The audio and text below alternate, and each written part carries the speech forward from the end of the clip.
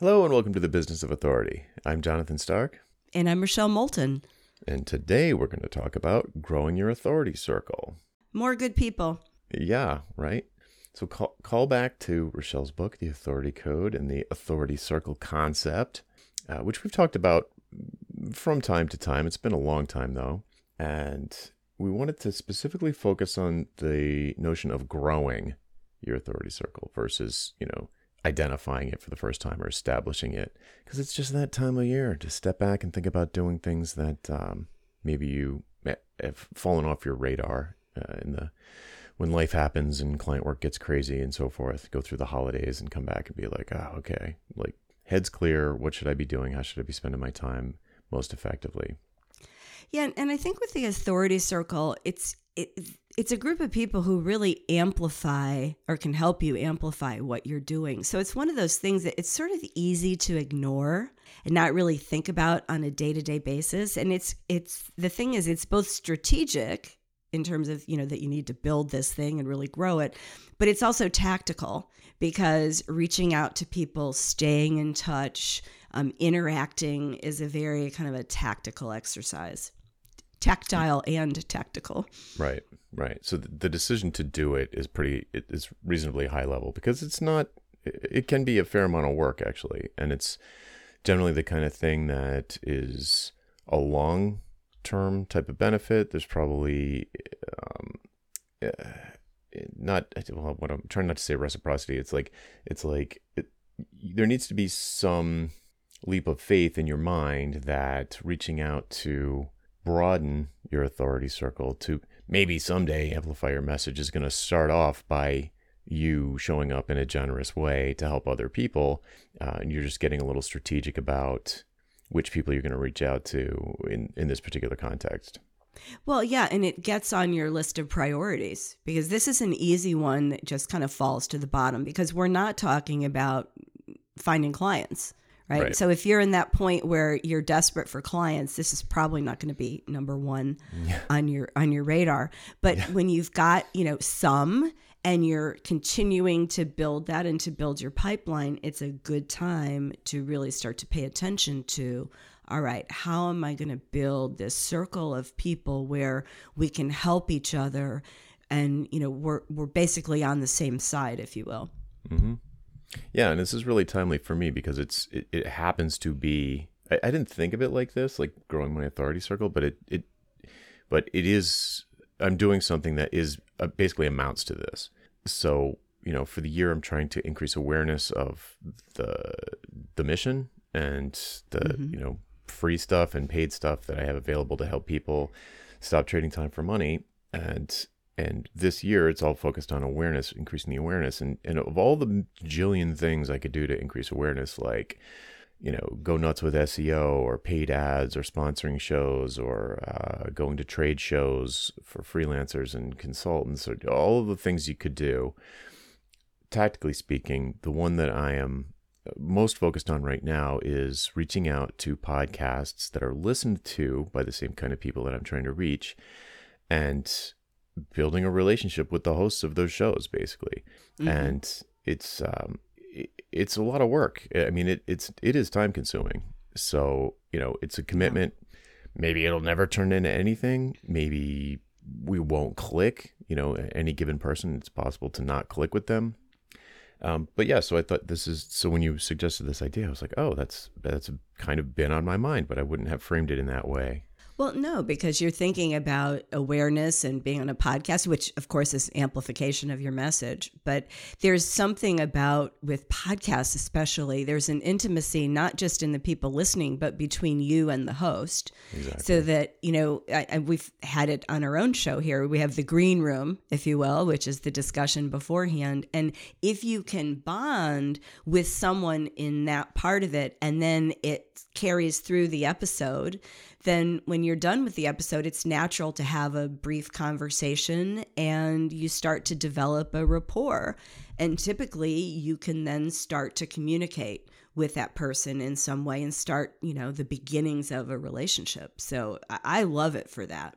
Yeah. In my mind, it wasn't top of mind when I decided to to do podcast outreach as an awareness building technique, it wasn't top of mind to me that like, oh yeah, I'm going to be creating relationships with the hosts and maybe have them on Ditching Hourly, or maybe it would make sense to have them come on Business of Authority or something. But it's like, oh, right.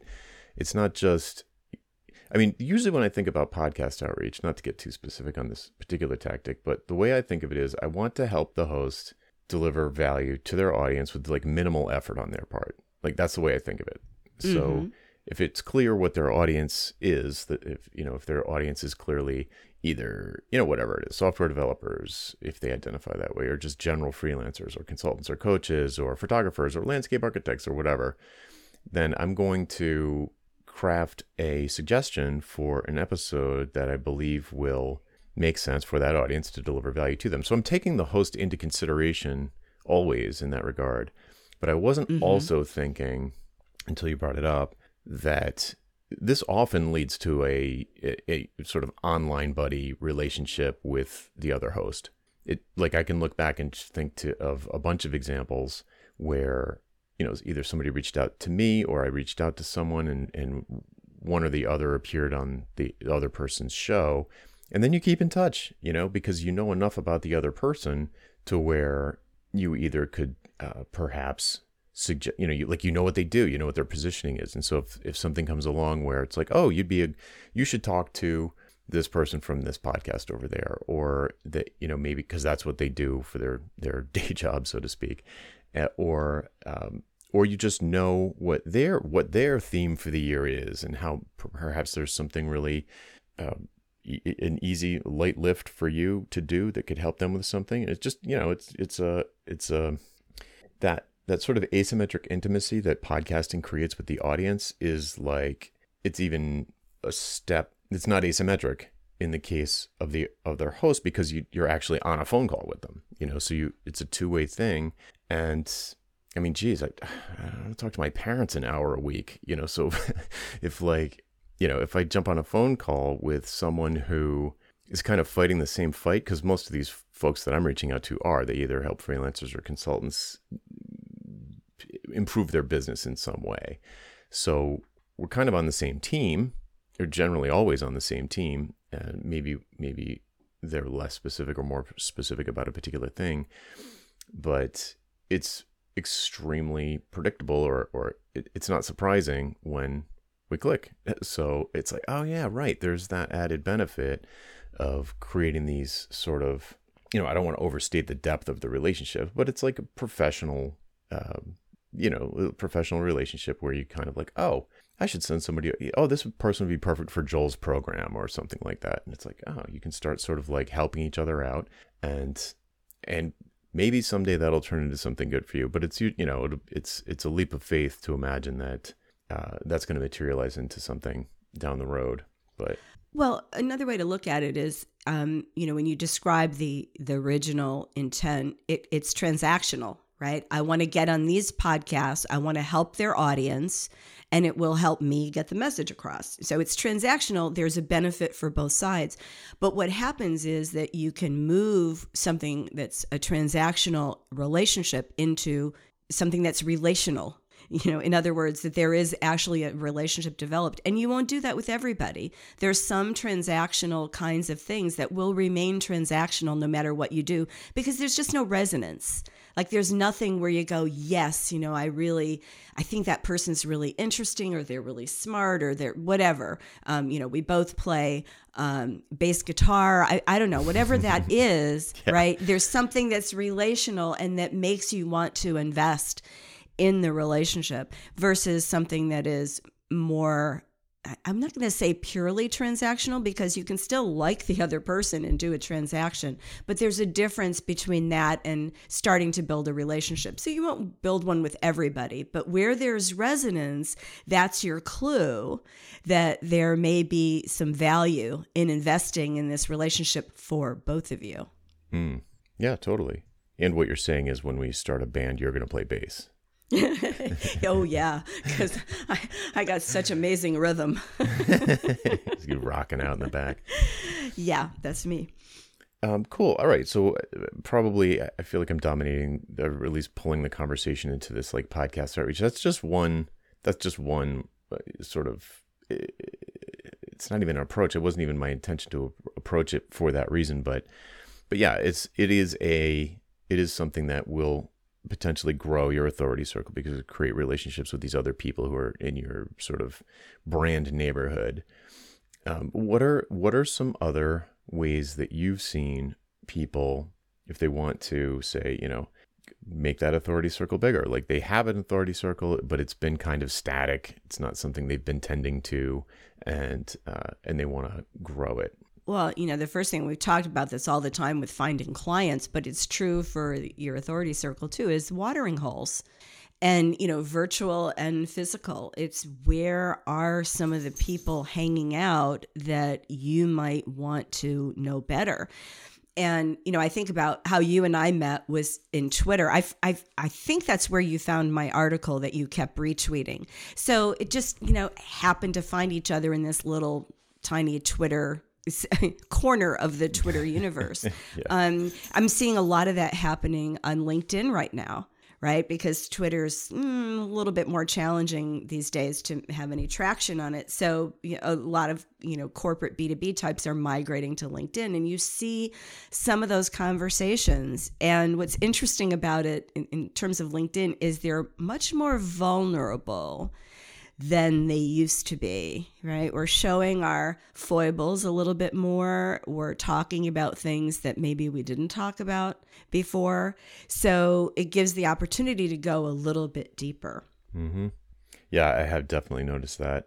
I've been, as part of this year, I've been sort of dipping my toe back into like what I would consider legitimate use of social media, where you're not just broadcasting stuff there. And, that has been my experience, where people are a little bit, LinkedIn feels a little like it's taken one step toward the kind of Facebook vibe since last I paid much attention to it. It's much more, it's less resume button down, it's a little bit more, I don't know if lively is the right word, but yeah, it's definitely. Yeah. Maybe it is lively. I feel like there's more of a personality there. Without quite the snark. I mean, there's still some snark in there. I mean, it'd be boring with no snark, but it doesn't have the snarkiness level of a Twitter. But yeah, I actually think it's making it more interesting, especially with the B2B people, because you're seeing some of the corporate suits let their hair down a little bit. Mm-hmm. Not too much, but a little bit. So let's go a little bit deeper into like specifics around like a watering hole kind of relationship building, circle building. Like, so I could imagine, you go there and you sort of like us, you see someone that's like saying something that's very well put and you totally agree with you. Like, oh yeah, that is right on the money. And you kind of like discover this person who's, as I often say, they're like, we're all climbing, there's this group of people that are all climbing the same mountain, but we're on different points or different mm-hmm. places, so we don't know they're there. And then so you stumble across someone who's taken a completely different path to get to where they are than to where you are, but you're both headed for the same point way up at the top. And it's like, oh, cool. I think it's cool. I suppose some could argue that they're competition, but I don't see it like that. So when I see someone like that, it's yeah, like I'll usually do some kind of engagement or interaction with them that is probably what they're looking for. I mean, a share, a retweet, a like, a comment. I mean, they're on social media. They probably want those things. So that is, in theory, going to make them happy, or perhaps notice, like, oh, that was nice, and maybe whatever. You just said, how social media works. Give first. Like, yeah, give first. Exactly. For me, not to bring it back to podcasts again, but for me, a lot of times what ends up happening next is, if I really find out the person is like super interesting to me in a way that I think would be valuable to, especially the ditching hourly audience, I would say, that's a lot of times the next ask, which is like, oh, I'd love to talk to you about this very specific thing that you are posting about, mm-hmm. or you wrote about, or this chapter of your book. And, here's a link. You want to join me? If yes, then click on this link and book a time. So that's sometimes, but much less often, it's like what happened with us, where they're like, hey, we should just meet. Like, no recording, none of that. It's just, we should just meet, grab a time in whichever's calendar for like 15 minutes, just like say hi and catch up, get to know each other a little bit. That does actually happen. Yeah. Oh yeah. I've done that many times. And you'd be surprised, even when you think somebody has like a much bigger reputation than you'd be surprised at how often they'll say, yeah, let's grab 15 minutes or half an hour. Mm-hmm. Yep. I was surprised. But that's not a natural behavior for me. Well, I had to offer. I mean, I'm like, who is this guy that keeps doing my stuff? I need to know more about him. But before we leave the LinkedIn and podcast thing, it's one of the advantages of having a podcast is that when you're on a social media outlet like LinkedIn and you find somebody, it's a great way to meet them in a way that is giving, even though you're receiving, because you're going to have this asset after you talk with them, but they have that asset too. So I think your chances of getting a positive response are pretty high when you've got a podcast like that. Yeah, in fact, it's one of the big benefits of starting a podcast in the first place. I talk about this in 5-Day Podcast Challenge. It's like, it's not just about like getting a bunch of listeners. It's like, it's a huge relationship building tool where, like you said, you sort of got this mutual benefit thing. That's great. But again, it doesn't have to be recorded. It doesn't have to be published. It could just be like, hey, you've got some really interesting ideas about X, Y, or Z. We should probably get to know each other a little bit better and see if, I almost said see if there's some ways that we could work together, but that's not even what I would actually say. It's like, that starts to feel more fast. Like a new business pitch. Yeah. Yeah. Yeah. And, and that's always the challenge is that this is a dance. You can't just go over and go, hey, dance with me now, and grab them out on the floor. It's a slower, getting to know you kind of a dance. And I mean, you can tell when somebody reaches out to you on LinkedIn if they're all about the transaction. You can usually tell just from their profile, but if you can't tell from that, the way that they do the invite will make it clear. Yeah. It's like, oh, hey, I love your stuff. Listen, can I tell you do you need a SEO or? Yeah, exactly. Oh, God. Exactly. Yeah.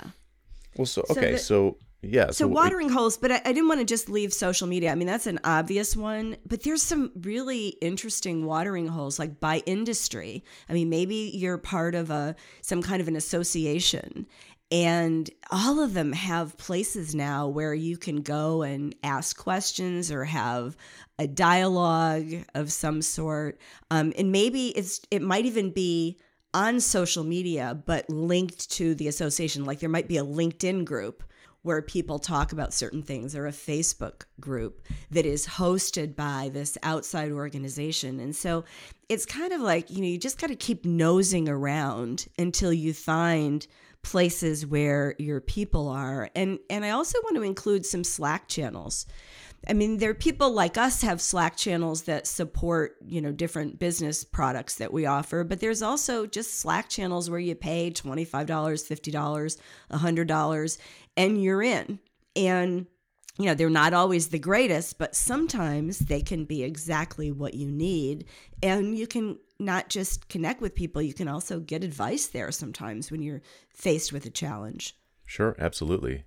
Yeah, I think, if you can even take it a step further, if people are like having a hard time finding watering holes in the obvious places, you can, I've accidentally noticed when, for example, joining a workshop that has a cohort, or really any kind of class that has a cohort of you probably don't want people exactly like you, but it could be sort of heterogeneous where they might be potential client type people, but we're talking about your authority circle. So maybe like when I joined the Seth Godin's marketing seminar the first time, there were like 1,500 people in it, and I totally connected with like 3 or 4 of the people in there who were like, oh yeah, this person gets it. And just totally different person. And there's one in particular, we've kind of even stayed in touch on Twitter where we like recognize each other's names,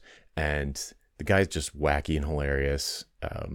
But it really took me by surprise where, I go into this seminar, and like one of the first things you do, they ask you to introduce yourself, and I'm like, oh, of course I had no intention of selling anything or linking to anything, but it was like, yeah, author of Hourly Billing is Nuts, and I've got a podcast called Ditching Hourly and Business of Authority, and got a music degree, played guitar in a band, and lived in a van, and the usual normal like quick thumbnail sketch.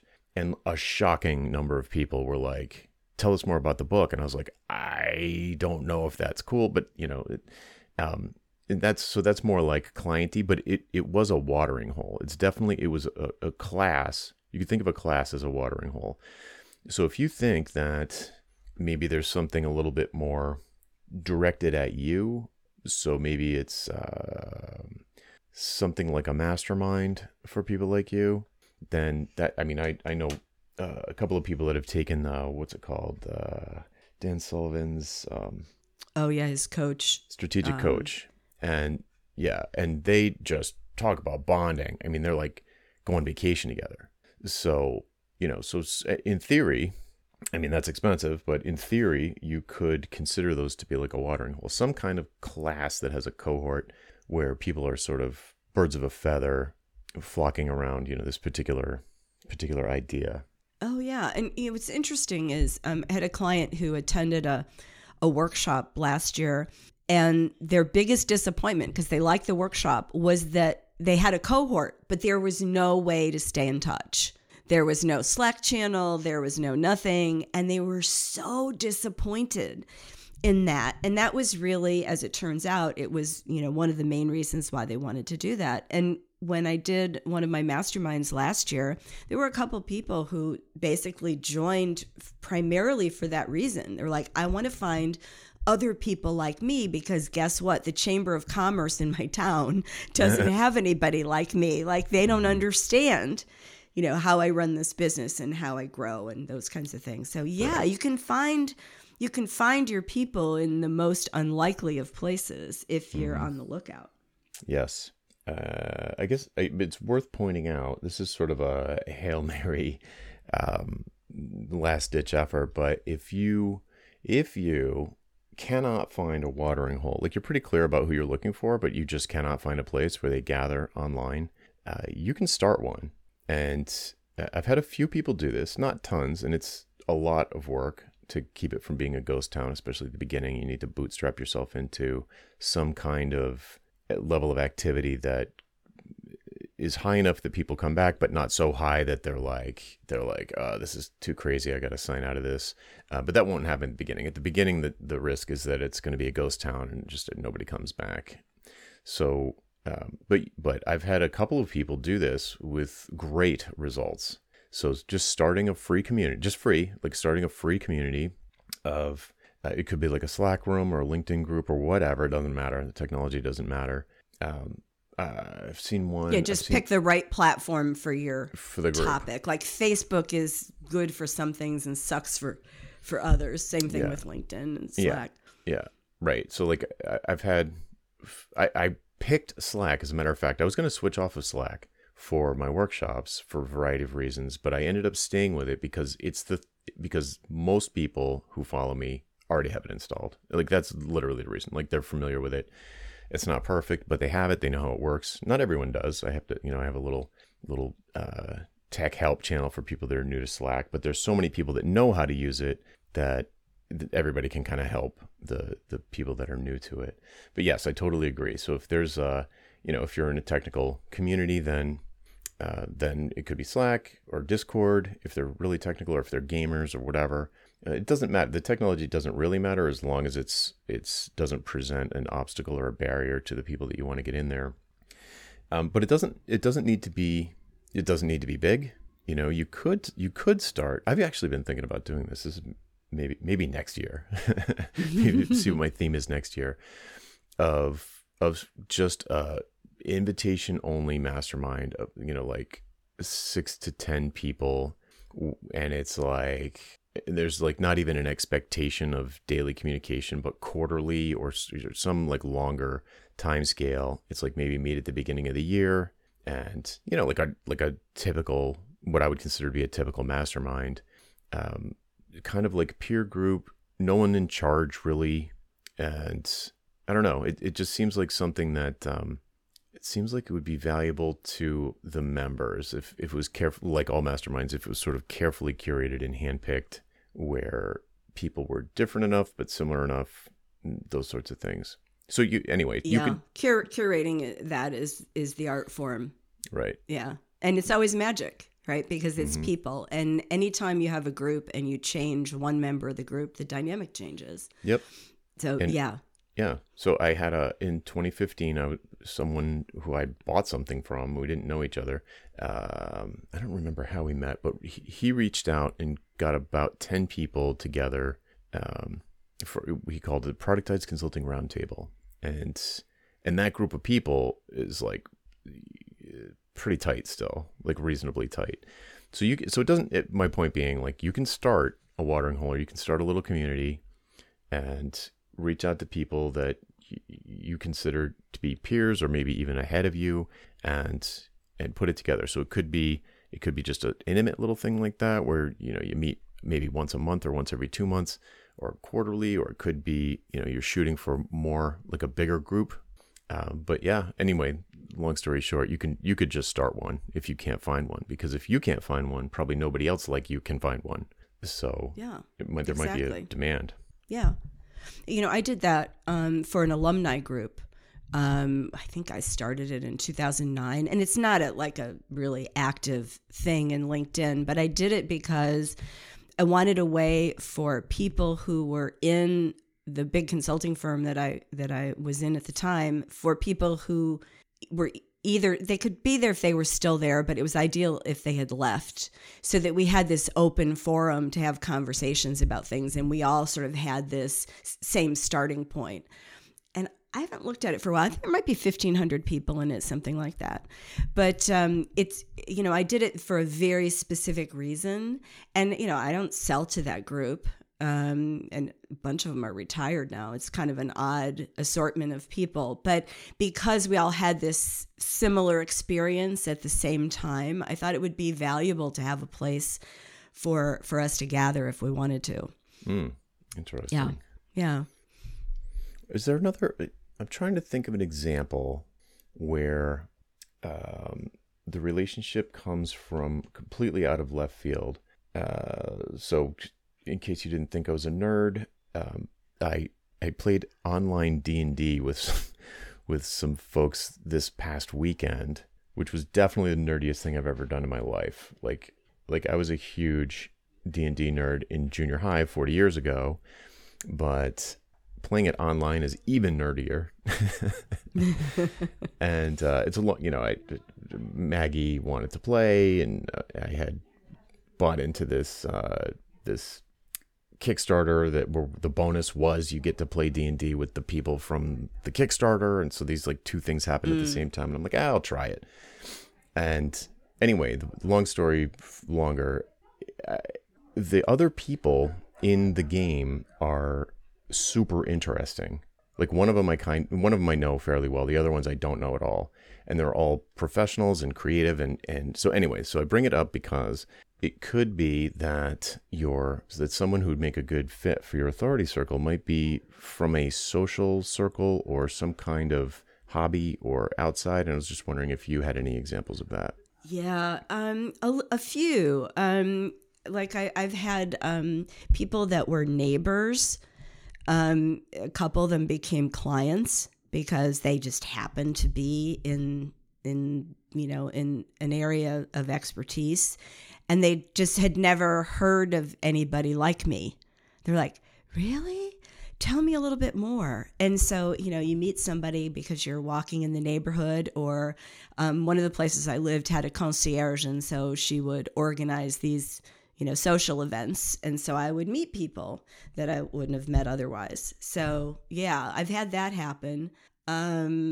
I've had, I met a couple of people. I used to do these really long bike rides, these century 100-mile rides. And you get to know people on those rides when you stop for snacks and, or your bike breaks down and you need some help. And so, I met a few people on those that I still stay in touch with. I'm trying to think if there was anything else. I mean, you just never know. And it's funny because, my husband is way more social than I am. And so like when we go out like to restaurants and things, he gets to know all the servers and like, are they married? Do they have kids? What do they like to do? Is this like their full-time thing? They want to do something else. What are their dreams? What are their hobbies? And in the process of doing that, like sometimes I just sort of roll my eyes, like, can we just eat dinner? But what's been really interesting is you just never know. And I've had a couple of referrals to people. It's more like becoming clients than authority circle. Right. But well, no, I can think of one in my current neighborhood who's really an authority circle person now because she's a former journalist and now writer and has a huge circle of journalists across the planet. And so every once in a while, she'll send out my stuff to them. Cool. So, yeah. Your neighbors, church, whatever. I mean, because really what we're talking about is like, how do you start a relationship? Where do you meet people that you can start a relationship with? Because that's kind of what we're talking about, right? Like that, it's almost like that dance, like a courtship almost, not to get too woo-woo relationship-y, but. Yeah, but it's that resonance. It's not unlike... I mean, it's a different kind, but it's not unlike that, spark of falling in love with your partner. It's that, you see somebody across a crowded room. Actually, I want to say that did happen to us once. It was really funny. So we were at this, I'll never say it's funny because it's not funny. We were at a celebration. It happened every year, and it was an Oscars party for animators. And we saw this couple across the room, and they were such a handsome looking couple. They just looked so interesting. And I turned to Harvey and I said, before the night is out, I want to meet those people. And so we start moving around. They made a beeline for us. And so we started talking, and we had so much in common. It was unbelievable. And it was just one of those things. Now, it wasn't like love, but there was something that looked interesting to them. And I said that to them. I said, it's so funny because I'd said, oh my God, they look so interesting. I want to meet them. She said, we did too. That's why we were coming over here, because we wanted to meet you. So it can happen like that. And I'm sure it's happened to people who are listening, like at conferences, where you just have like a little sidebar conversation with somebody, and all of a sudden you're talking about an idea or you're swapping stories about something. That's really what we're talking about.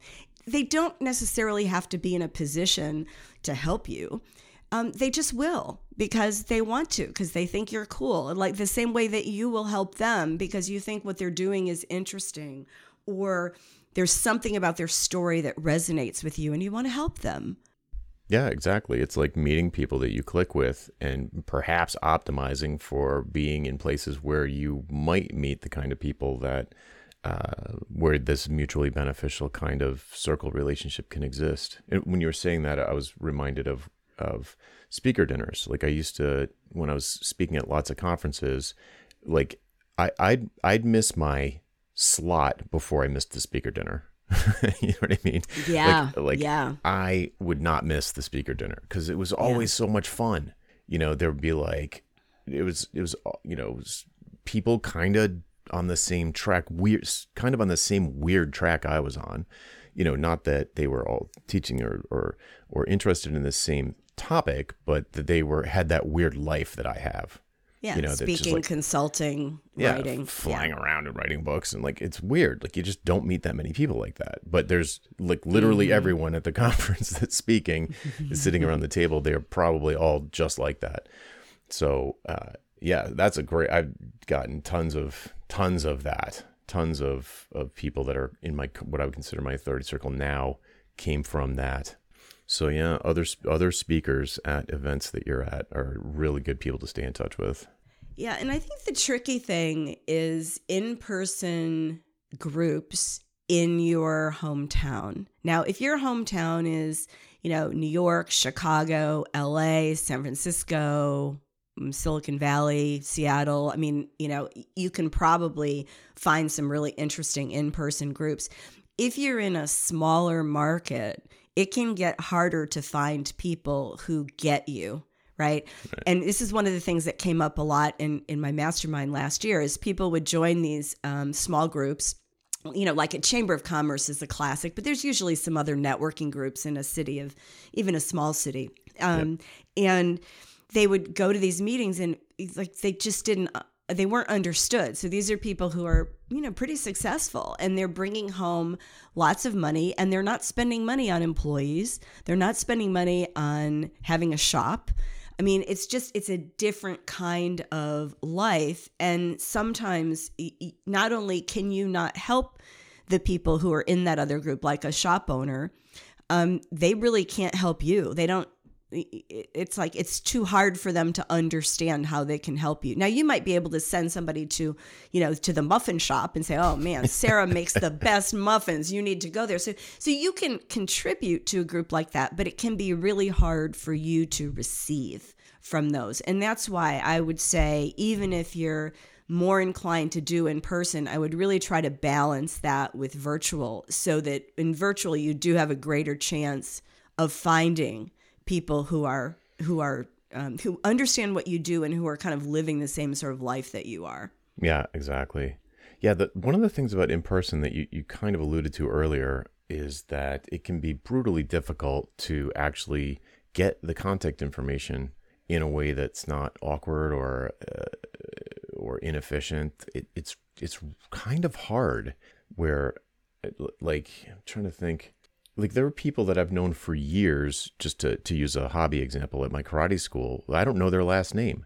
Like I would have no idea how to get in touch with them. I'd have to call the school, and they probably wouldn't even give me, it's like not their information to give out.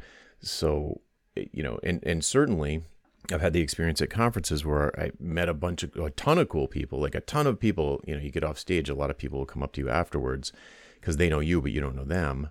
And they'll, I love your talk. I had some questions, and maybe you're going to say we should keep in touch. Shoot me your email. Go to my website, sign up for my list or something. It's just not going to happen.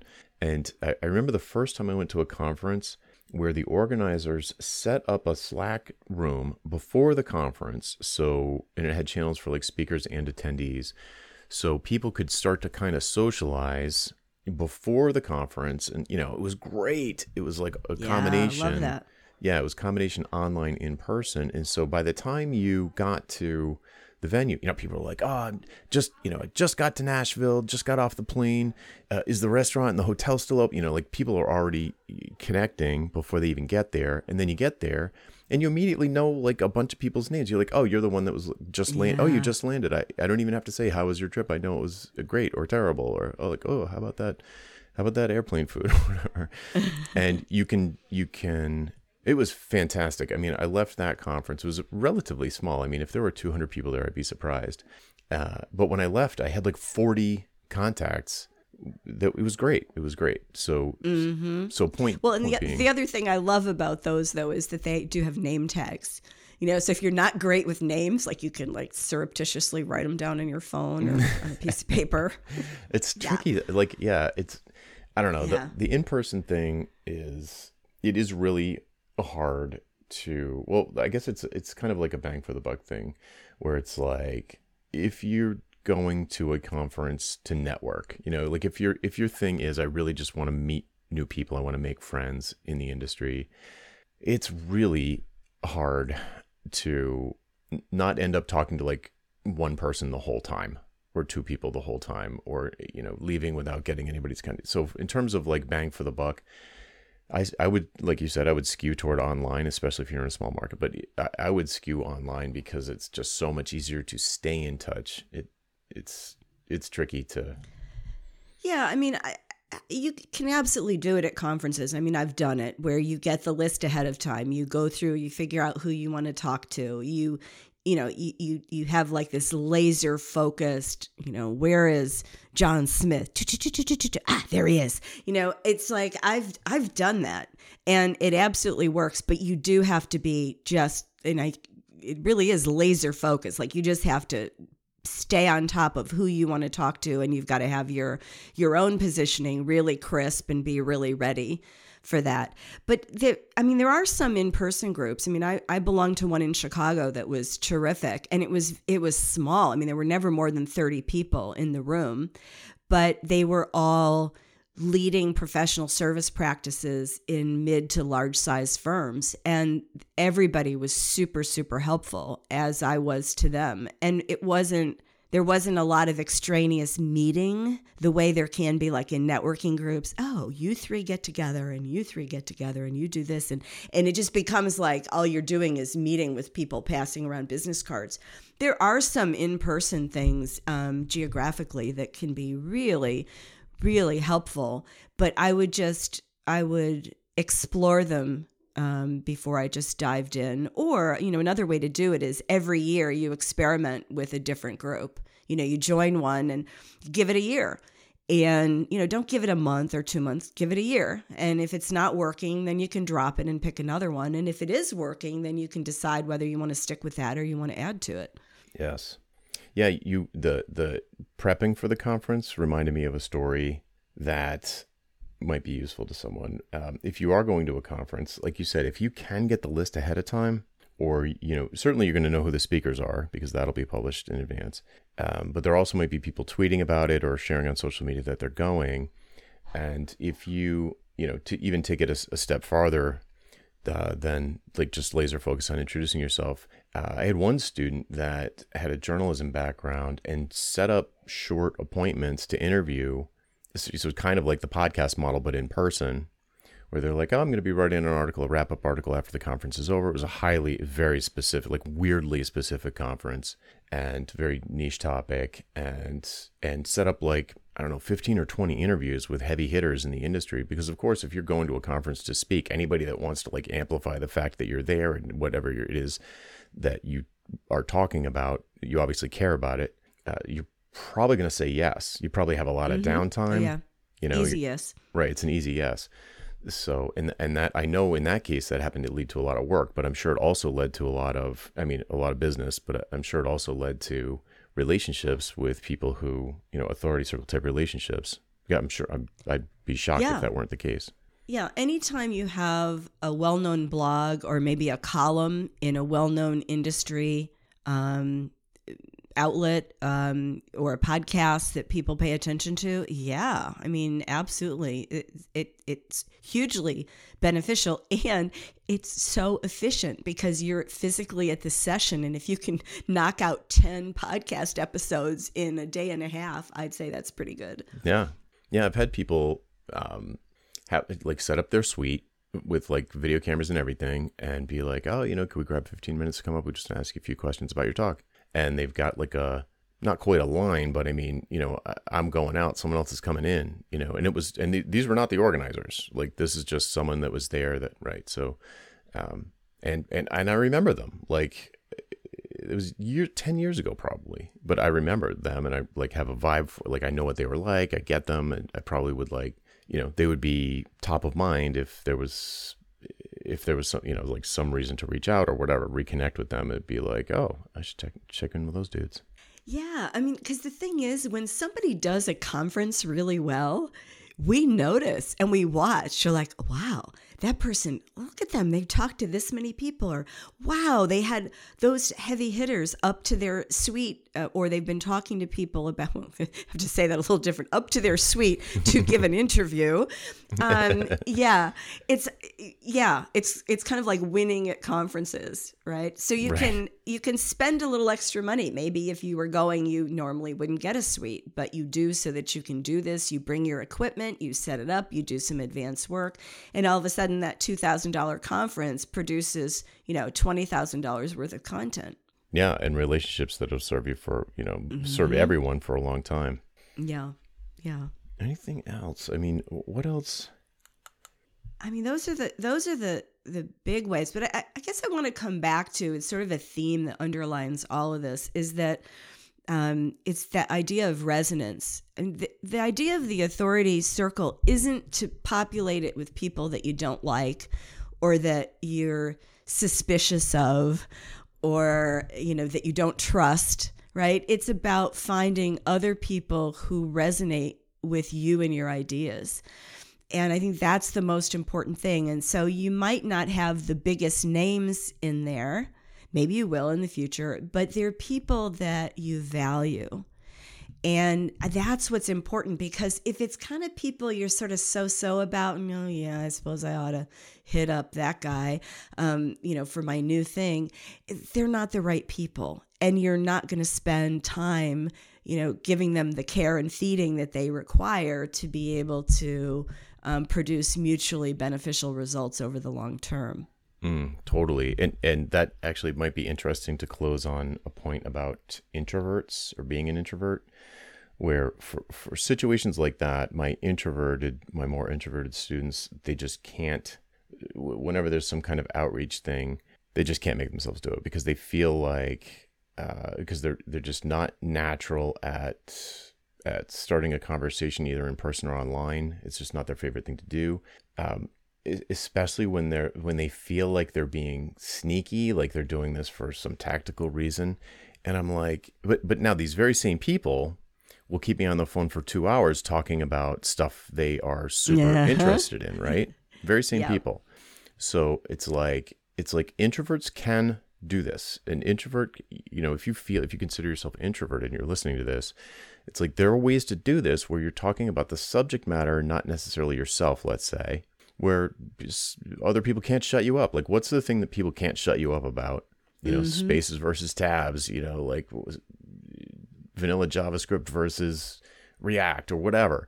What's the thing that you can't stop talking about? Even if you feel like an introvert, it's probably, if you find someone who agrees or disagrees, you could probably have a pretty good conversation about it and connect, right? So it's like, whatever like if you're listening to this and being like, oh, I'm an introvert, I can't do any of that stuff. I think you should, give that some more thought. Yeah, here's the way to think about that. There are situational extroverts or situational introverts, depending on how you want to think about it. And that is, and I've worked with a ton of these people, where if you just look at them normally, they're very quiet, very introverted, but on their topic where they know a ton and they are confident about that, in a certain situation, you might actually think they're extroverts because of the way and the passion with which they speak about their craft. So every introvert has the ability to be a situational extrovert on a topic of their choosing. So just keep that in mind. Right. Yeah, and it might be, you just need to figure out the approach. So like I actually find being a speaker at a conference or other sort of even a virtual group is great for introverts. And it sounds counterintuitive, but you're not actually having a conversation. You're doing a lecture, you're presenting, so you don't have to sort of navigate the social cues or any of that. At a conference you can't even see the audience. There's too many lights in your face. Pretty much you can only see like the first row or whatever. And afterwards, everyone knows, like, it was a huge icebreaker because everyone knows what to come up and talk to you about. Right? Exactly. So you don't have to, you don't have to do the heavy lifting, the walking towards someone with your hand out saying, hi, I'm John. You don't have to do that part, so I think speaking, whatever presentations you do, whatever the venue is, I think it's great for introverts for that reason. Yeah. And you can prepare. So it's like, it actually ticks all the buttons except for that one moment where you're like, oh, I'm speaking in front of these people. But after the first 30 seconds, you're golden. Yep. Exactly. Yeah, that's my exact experience. Just know what the first 2 sentences are that you're going to say, and the rest of it will take care of itself. Yes, exactly. Well, cool. I think we've gone around the bend on this one. Anything else? Nope. I think that's it. All right, folks. That's it for this week. I'm Jonathan Stark. And I'm Rochelle Moulton. And we hope you join us again next time for The Business of Authority. Bye. Bye-bye.